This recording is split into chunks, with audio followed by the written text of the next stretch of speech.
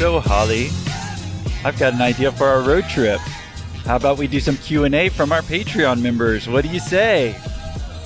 Do you think they're really going to like that? Probably not, but we need to give them more content so they get more bang for their buck in their Patreon membership. So, I'll tell them where we're going. We're going to the Grand Canyon and turn around, and we'll see what happens. But I've been brainstorming a name for this set of Q&A, Holly. Are you ready for it? I finally think I came up with something clever. All right, hit me with it. All right, so we're going with our two dogs, George and Genevieve. They're in the back seat of the CRV, and then Holly's driving right now. But this is the name that I came up with. Doggy Style, a peek from behind,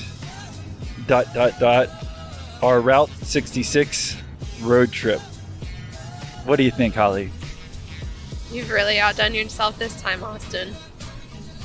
So you get it? We got two dogs, so we'll call it Doggy Style. And then a peek, since we're both peaks, we'll spell it P-E-E-K. And then this is a Route 66 road trip. So it should be fun. And that episode's out right now for all Patreon members, so just check your Patreon feed. And now, on to this episode. The stuff that's a drag for me is that HR stuff, so doing quarterly reviews, firing people and all that. That's not fun, we can't tell by your voice. Yeah.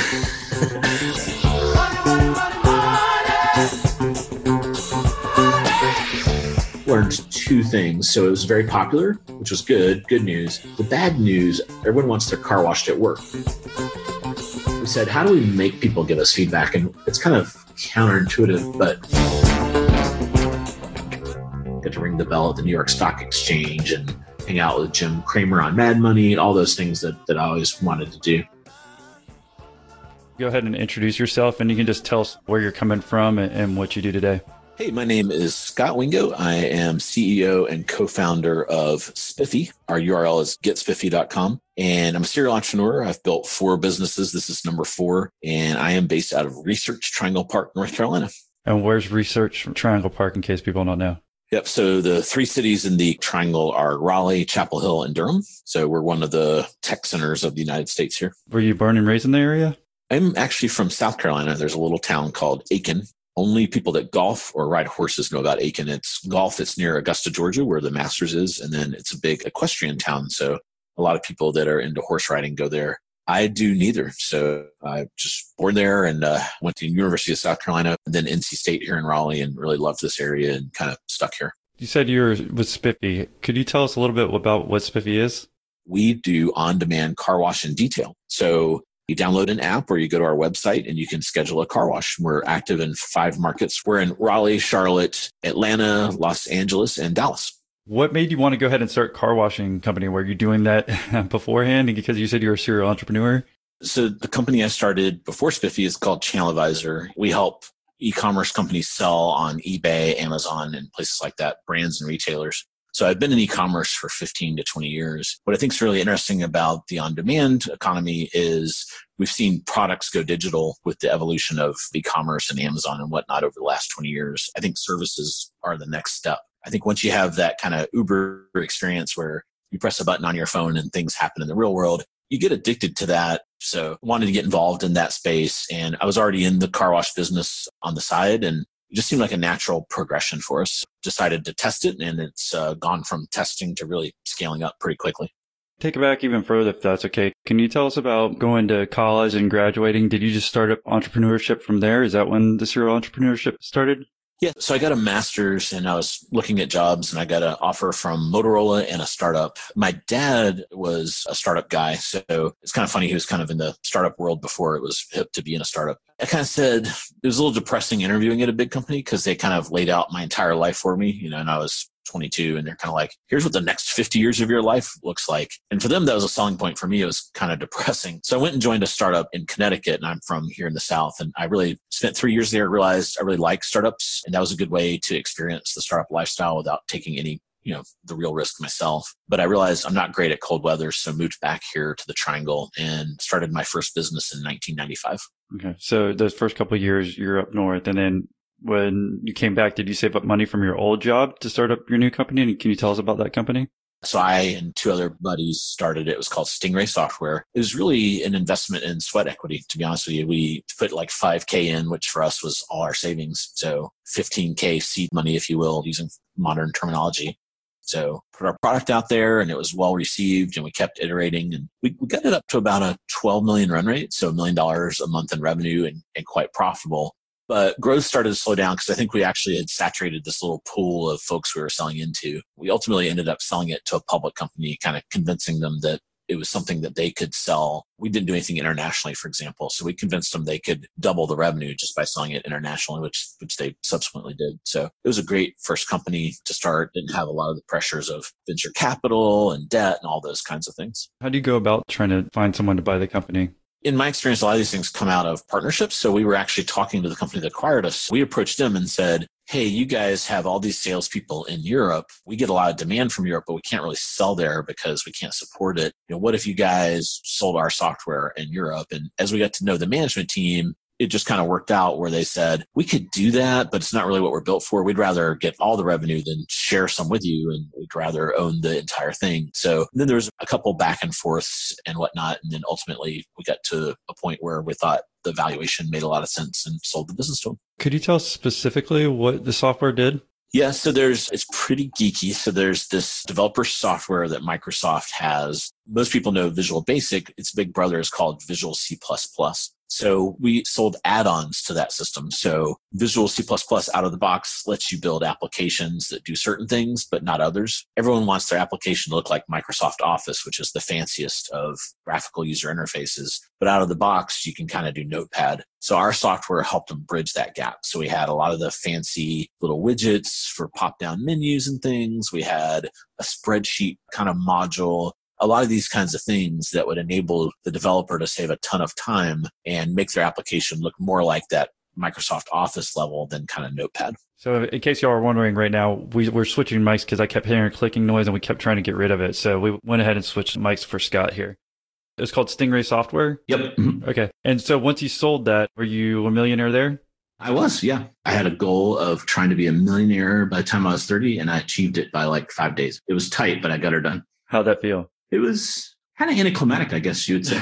Yeah. So I think in my 20s, it was kind of chasing that. I remember reading Fortune 500 and realizing the people on there, none of them had day jobs. They were owners. So chasing that in my 20s and then kind of getting there, I think what I realized I love is building something out of nothing and solving customer problems. And that's really kind of more of what's motivated me since then. And then closed that company down. You had 2 partners? How many partners? 2 partners, yep. Okay. Did y'all just go your separate ways from there?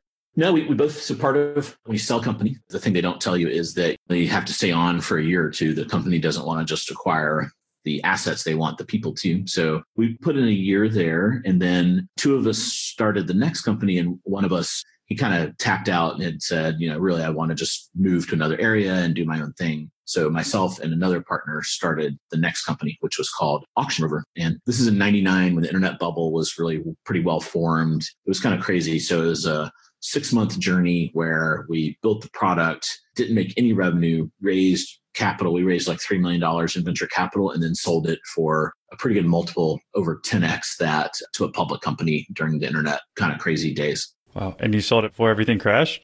We did, yeah. Yeah, we sold it to, there was a public company called Goto.com, Goto, and they changed their name to Overture, and then ultimately now they're part of Yahoo. But back then they were primarily called Overture during this part of the story. And did you feel lucky at that point, be able to sell it? I did. It felt like we really didn't get a chance to build what we wanted to build though. But kind of the nice part of that is we did ride out that .com turmoil that happened. And then we stayed there for a year and built more of what we were trying to build that ultimately became my next company. So we had built software for people to search auction sites, but then we also were going to build software for sellers to list and advertise using our front end. One day I was looking at who was using that software. It was quite popular when we were part of Overture. We sold the software to mostly eBay sellers. One day I noticed Sun Microsystems had sold a couple $1 million worth of servers on eBay. This is when, that doesn't sound strange today, but this is when eBay was like 90% Beanie Babies and maybe did, like 50 million a month. So it was quite a weird data point to see computers sell on eBay at that scale. And as we talked to these guys, they loved the software. They just wanted to do a lot more. And we ultimately, at the same time, Overture was starting to compete with Google. And they said, hey, we're going to shut you guys down probably so we can focus on these guys called Google. We said, well, what if we bought back this one little piece we had sold to you and took it off your hands? And we ultimately were able to do that. So we spun out as a company called Channel Advisor in 2001 with this idea of helping people sell across the internet on primarily starting at eBay, but then search engines, and then ultimately Amazon came on the scene. Well, I thought it was a lot more intimate than I thought it was going to be. Like anyone who's thinking about doing it, you'll be able to get involved, ask a question, which I don't have a lot of experience with other group calls, but I would assume that there's kind of a hierarchy to it. But this one, if you're in there, you're going to get your shot to ask an expert a question. So I tried to compare my group calls. I started joining random entrepreneur groups and just joining their group calls and try to see what they're like. Dude, the one you were on, and all of them have kind of gone that way. They're all 10x better than any other group I've been in, because become a member to find out. Becoming a patron was something that I was always like, I'm going to do it. And I was delaying it for whatever reason. And the other day I was like, okay, I'm going to do it. And that's it. So I'm very happy with it. Nice. Well, thank you for joining. So was there anything holding you back? It was just taking the time to do it. Gotcha. Well, thank you for taking the time to do it. So where are you located? Here in Bolivia, in South America. Cool. Well, I think you're our first Patreon member from South America. So thanks for that again. And I don't know if you just saw, I just upped the group calls from once a month to twice a month. So I think that's actually where probably you'll get the most value of the membership personally. Doing the group calls, you guys get to actually, ask our past guests questions, and I'm just there to facilitate it. And before we talk about, Channel Advisor some more, can you tell us about kind of going from entrepreneurship, it seems like, to selling your company and having to work at a big company and then doing it again? Is that basically what happened?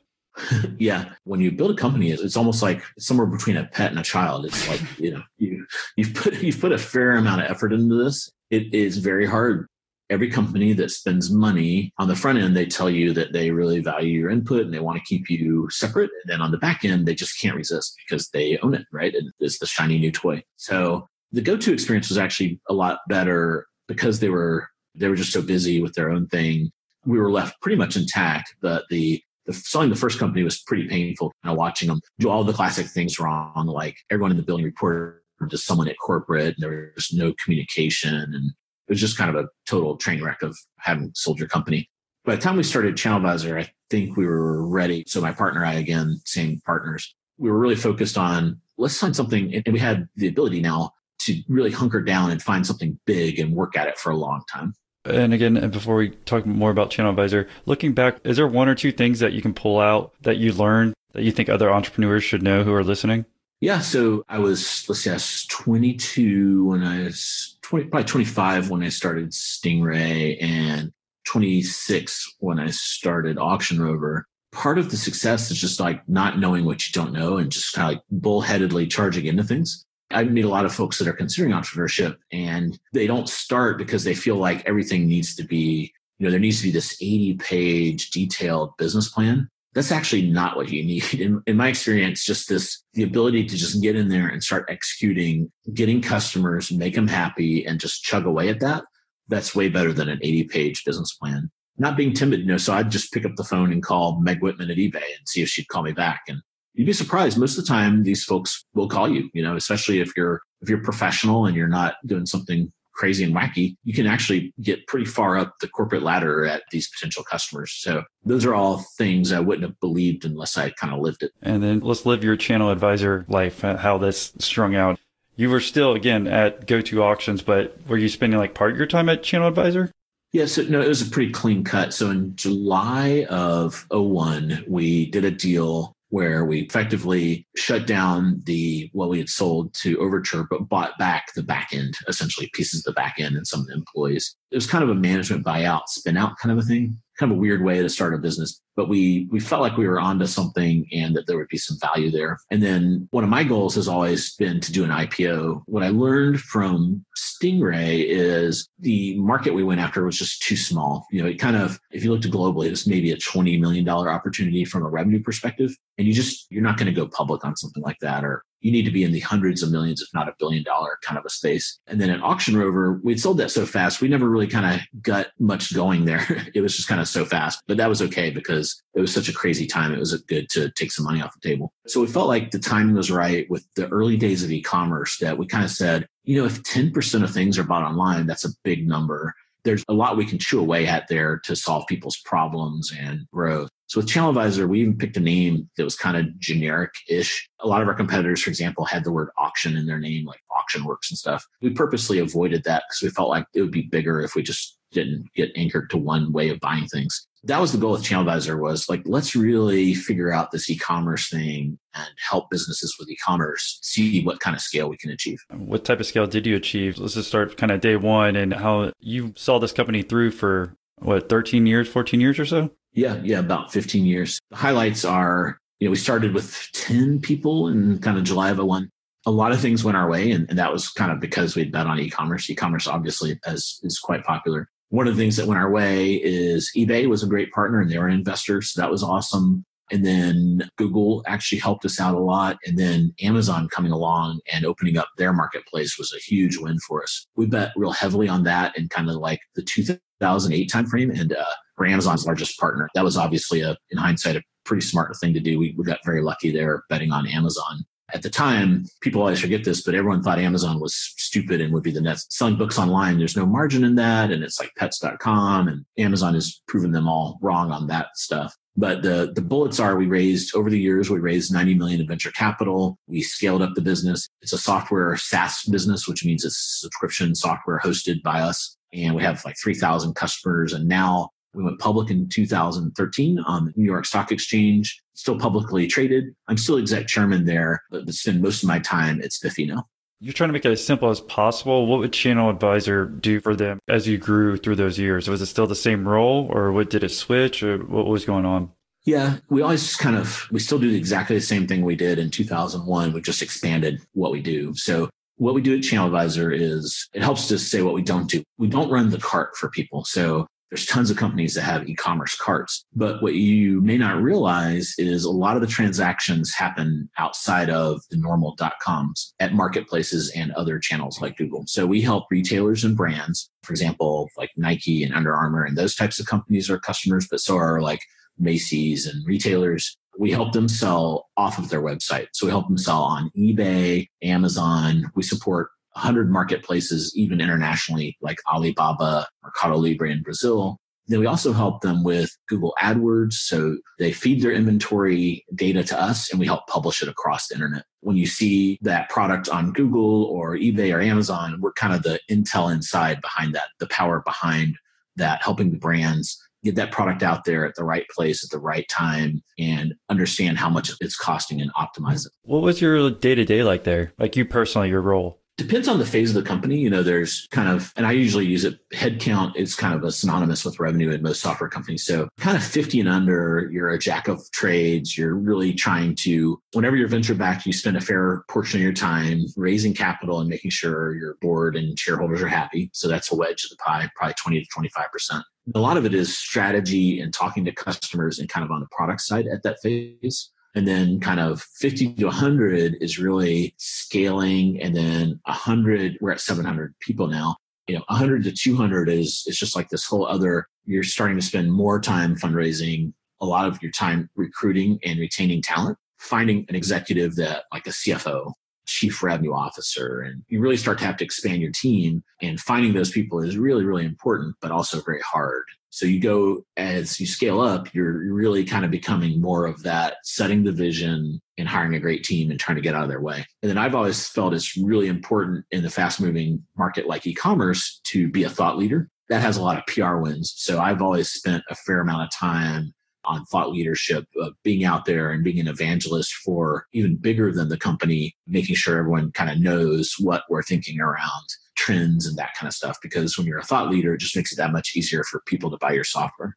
Did you stay motivated this whole time? That long of a time, like at a company and the role that I guess you were becoming? I don't know if it becomes more boring, because if you're an entrepreneur in the beginning, kind of like starting something versus moving to more of a management role, I guess, if you will. Yeah, so one of the things I did, and I have a lot of mentors, and one of my mentors was the stuff that's a drag for me is that HR stuff. So doing quarterly reviews, firing people and all that is real. That's not fun. We can't tell by your voice.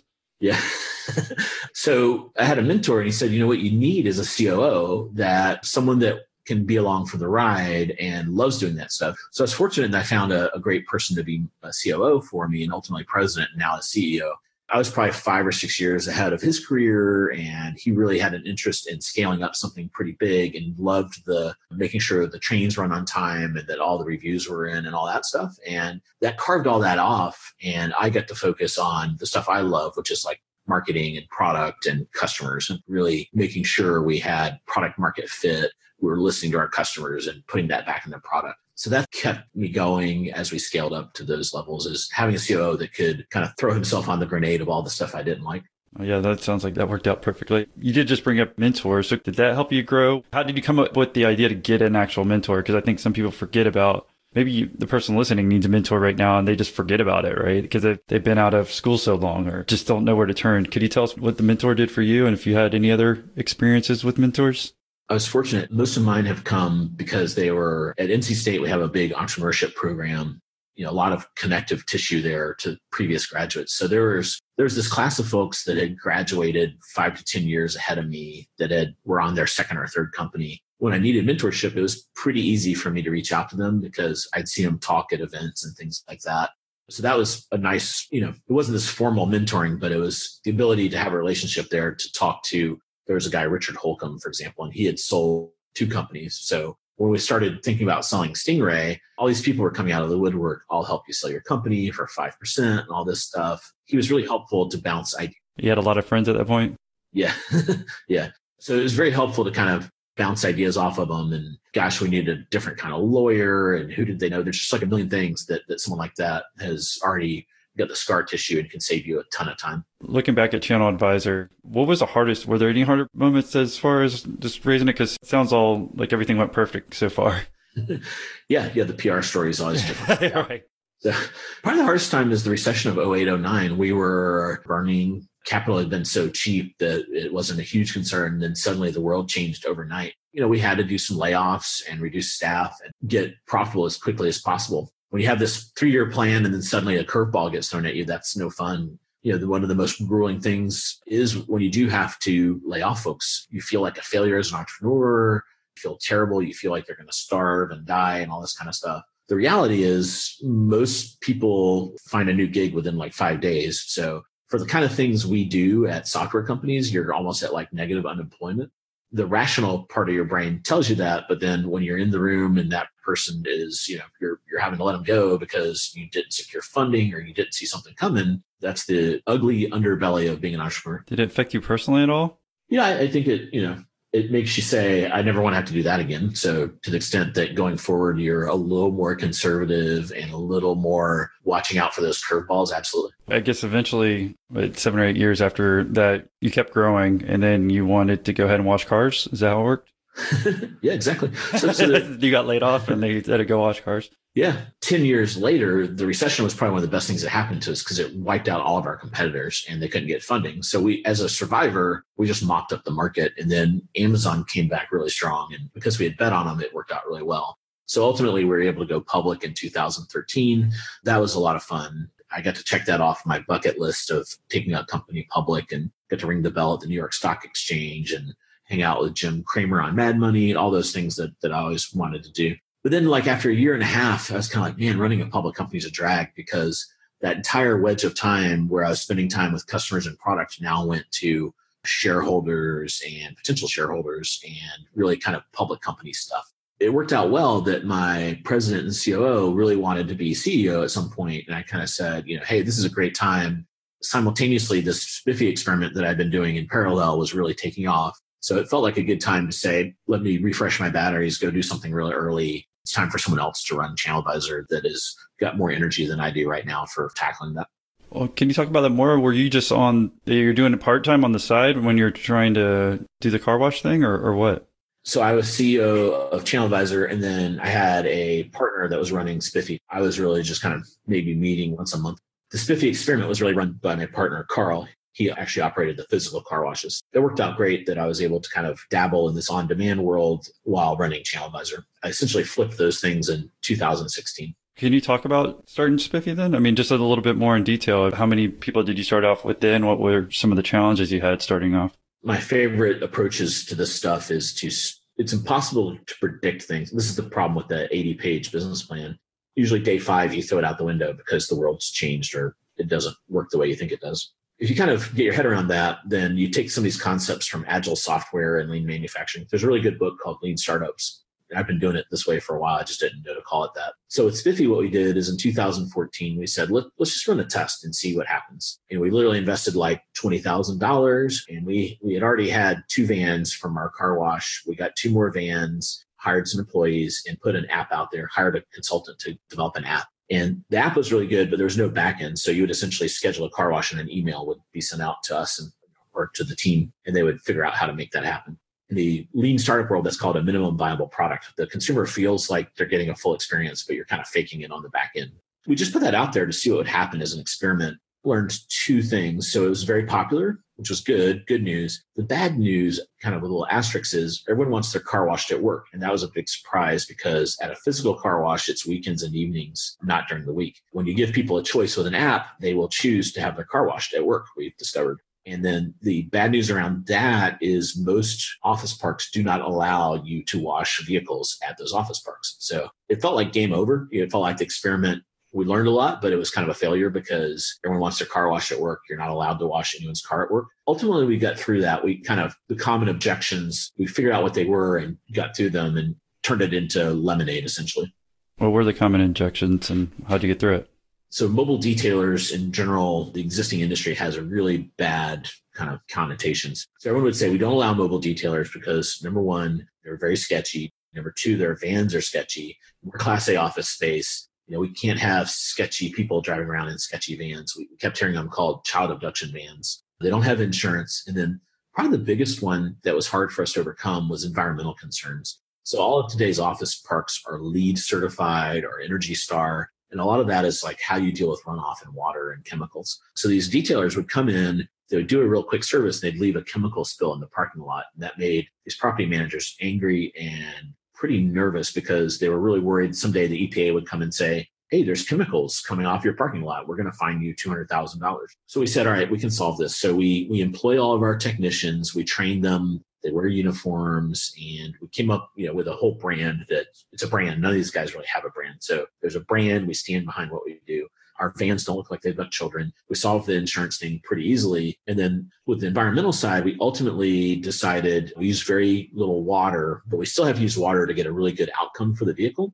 And what we do is we wash every car on a mat, and that acts like a little bathtub for the car. And it captures all the water, and we suck all the water back onto the van and then take it to a central area where we reclaim the water. Once we did that, we got rid of all those objections, and it was off to the races. Yeah, because we talked about in the pre-interview that I come from the commercial real estate background, and you were talking about how you started talking to those people to figure it out. And yeah, the problem is whenever we go to sell the property, if there is any environmental issue, because they need an environmental inspection every time they're going to close or refinance, can't get the deal closed, and then the owner's screwed, and then they have to pay a couple $100K or whatever to get this fixed. And that's why you don't see a lot of laundry places actually at retail centers anymore. They don't do the actual cleaning in there in the parking lot because the people out back, you should just go pour it behind the shopping center. But when they did that 10 years later, when the new environmental regulations would come in, now those property owners are screwed. So I do understand, I guess, from their point of view, that was important for you to figure those things out, those hurdles. So did you just talk to those property managers and made a checklist and did all those things? They said it was okay, or did you have to convince them a little bit more?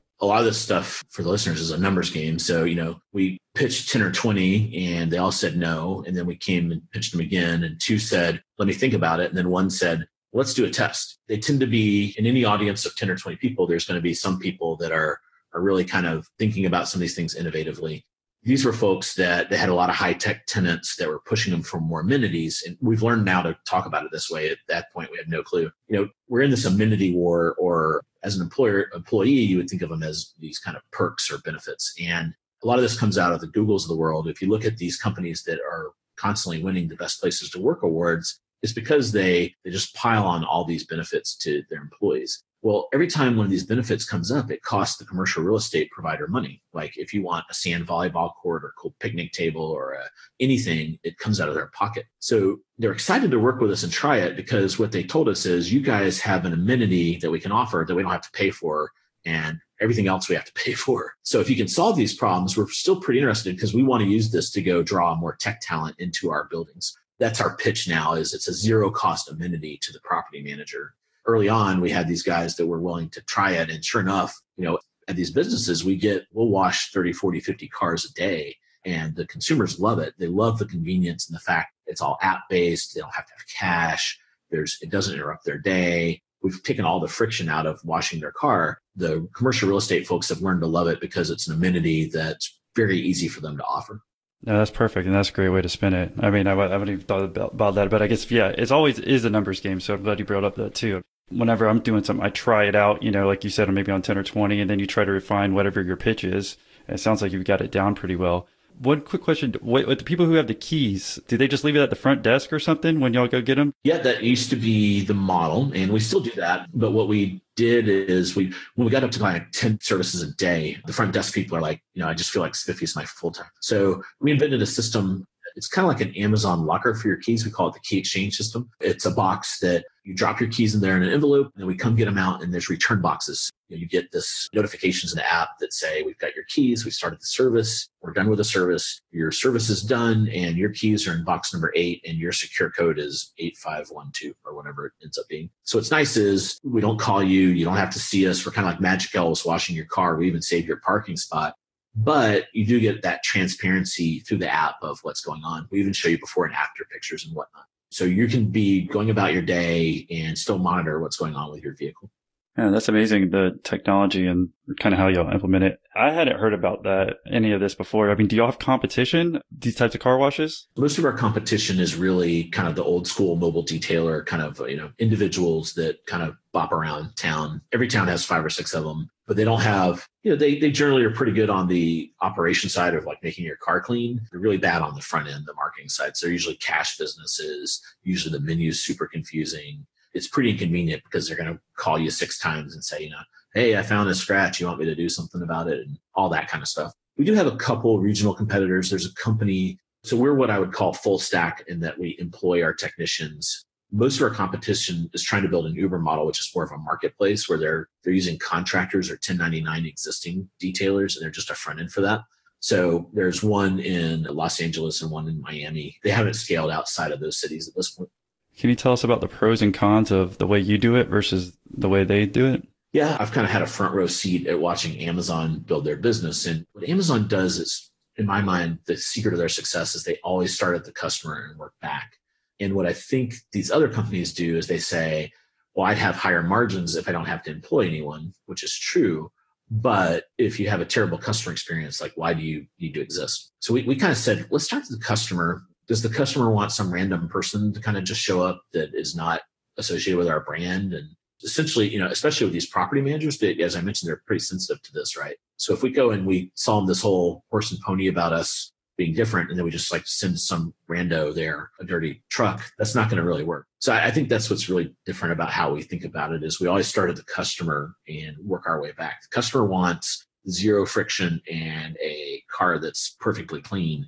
So how can we deliver that? And we just feel like we have to employ people and train them and put them in uniforms and that kind of thing to have that Starbucks barista style experience and consistency. What do you think you're world class at as far as like business wise? So the cartoonist Scott Adams, he kind of talks about everyone has their own little skill stack. And when you look at certain things, like I'm not the best sales guy, I'm not the best coder, but I think being technical and being and being not terrible at selling and raising capital has been an angle that's pretty good for me because it helps me get to that path of solving these problems pretty quickly and to be able to work with an engineering team and build great products. So that's kind of what I think my skill set is. And looking back at that skill set, is there any other tips that you might want to let the listeners know about? One thing I've learned as an engineer, you're kind of an introvert. It's easy just to sit in a cube all day and kind of type on your computer. But where's the challenge in that? So I find kind of having to step outside of that introversion and loving just sitting there in front of the computer and talking to customers and all, it gets you out of your comfort zone and you end up actually liking it. For example, public speaking used to just scare the crap out of me. And now I can just step up in front of 2,000 people and give a talk without really, there's still a little part of you that's scared every time you do that, but it's smaller and smaller every time. And, it actually starts to be kind of fun. You can step out of that and really try to share something interesting with that audience. And so I always have a soft spot for engineers that want to be entrepreneurs because I think they probably overestimate how hard it is. These are folks that have taken like differential equations and they're worried about, the accounting part of starting a business. It's like, plus and minus. Yeah. No. Yeah. That's why I did business math. What it plus, minus, and what division, a little bit of multiplication. That's about it. And so yeah, if you can do those, you can find a way to run your own business. So what's been the hardest challenge, I guess, other than get spiffy, other than, I guess, the initial hurdle, it sounded like? Yeah. So one of the things I want to do is my second company, Auctioneer, was a consumer-oriented play, but we just really didn't get far enough to get that many consumers, to be honest with you. So then most of my other businesses have been B2B or B2B2C. So really wanted to build a consumer business and kind of see what that's like. And that's hard. Right now we do something like 3,000 services a month, making sure all those are 5-star quality. That is hard. When customers are upset, they're really upset. We're touching either their most valuable asset or their second most valuable asset. So there's a lot of responsibility that goes along with that and making sure we do a good job. That's the hardest part, is just grinding that out every day.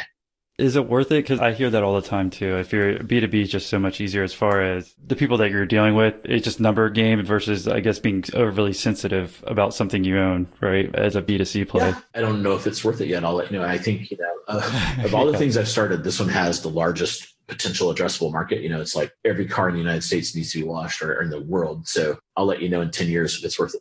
Yeah. Well, then, what do you see for the future of Get Spiffy then? Yeah. So we're 5 markets. We want to, Amazon is kind of interesting. They have this offering Prime Now in 40 markets, and they can get to pretty good size of the US population by being in 40 strategic markets. So I think we're just going to follow that roadmap and try to get into as many of those markets as we can. We're always looking to add new services. We added oil change this year, and that's been popular. I'm a really big believer on gathering all this customer feedback. They will show you the way to add more offerings and things. So we're constantly, customers are asking for all kinds of things, and we're working as hard as we can to add them. Is there any specific way you're keeping track of that? Or is it just the people who are there washing the cars or just bringing them up to you? Yeah, it's probably the smartest thing we did in that MVP that I mentioned, and we still do it today, is we said, how do we make people give us feedback? And it's kind of counterintuitive, but people can't pay us unless they leave feedback. Now, if they're busy, like we will actually charge their card after 48 hours if they don't leave us feedback. But the user experience is you really have to give us feedback. 90% of our customers leave us feedback. So we have this fire hose of feedback that comes back at us. And that has been super valuable to make sure we're consistently solving problems and gathering that feedback of what we can do better. Are they just open-ended questions or is it yes, no? There's a 5-star and then an open-ended kind of a thing. Okay. And that's so they're supposed to do that and then it checks out. Is there anything specific that you tell another entrepreneur what they should have as far as those questions? Is it just like, are you satisfied? Yes or no? Or is there anything that maybe the regular entrepreneur wouldn't think of that y'all came up with that works? I kind of defer to, again, I always think these big companies have spent millions of dollars on this and we'll never do that. So the standard in the world of e-commerce is Net Promoter Score. So the 5-star system kind of copies that in a kind of app-friendly way with stars. And then you always leave an open box and that's called the verbatim. So you have a ranking and a verbatim. And you don't make the verbatim required, but the ranking, needs to be required. So like 90% of the people fill out the stars and another 10% will leave verbatims, but that verbatim stuff is really super helpful. And it's something that as a management team, you can capture and just skim through very quickly. It's very consumable. So it's not like this flood. And with modern tools like Slack, you can just create a Slack channel that just like spits that stuff out. So there's a lot of really cool stuff you can do with that. Hopefully that helps. I feel like I came at least a little bit more helpful at the end there. No, I do. I think it helps. And like I said, it's like going to see a psychiatrist, talking about your problems in life. You're like, we're talking with you about our problems in business and startups. So, I mean, when we vocalize it, we talk, something else will enter our brains and we're like, okay, yeah, there it is. Nice. Well, I appreciate it, Dr. Rock.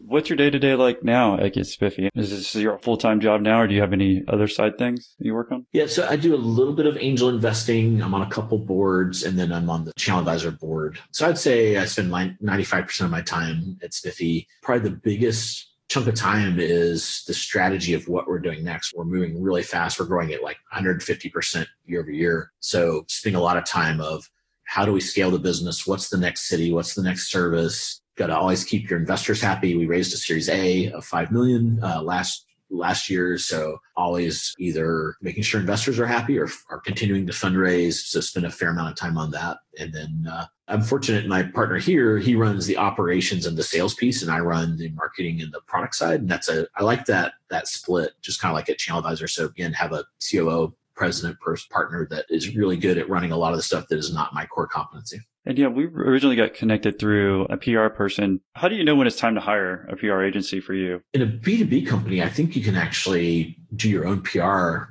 I talked about that being a leader in industry and stuff. That's the best PR, and people will kind of come to you. You don't really need a PR person, as it were. And the consumer thing, I think you really need to, around when you get funding, you kind of really need to elevate your presence. And that's a good time to have a PR firm or a dedicated person internally. Do you have any suggestions on if someone wanted to hire one, when's the time? Have you gotten any output from it? Yeah, it's been, there's kind of a lot of schools of thought around PR. Where I end up is, what you want to do is put content out there, then have people find it and come to you versus just kind of shouting about your product.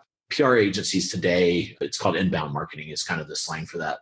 There's a set of agencies that are really focused on that. I feel like I get more bang for the buck long-term from that. Another thing that's interesting is there are PR firms out there now that are more performance-based. So the traditional model is you would say, PR firm would be like, all right, you're going to get a quarter of Allison's time, and we're going to charge you $10K a month. She's going to help you write and issue press releases and deal with inbound inquiries. Well, then you have to come up with these reasons to issue press releases. And one more thing for you to do.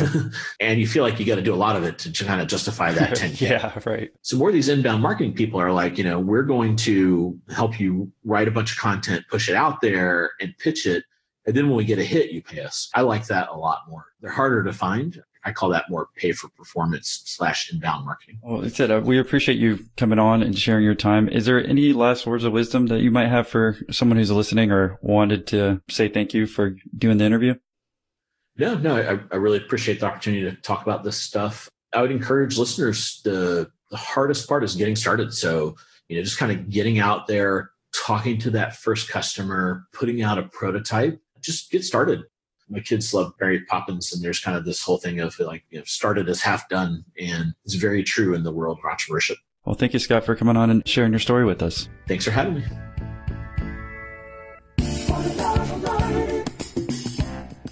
If you like this service / tech interview, then you'll probably like these episodes too. Try episode 53 with Greg Roulette, where he talks about his failed career as a rapper that led to him starting his marketing company. Or episode 51 with Adam Robinson. There he talks about laying off his entire staff during the 2007 recession and being $500,000 in debt. Or try episode 42 with Justin Cook. He discusses how to buy an online business that's already up and running instead of starting one from scratch. As always, thanks for tuning in to another episode of Millionaire Interviews.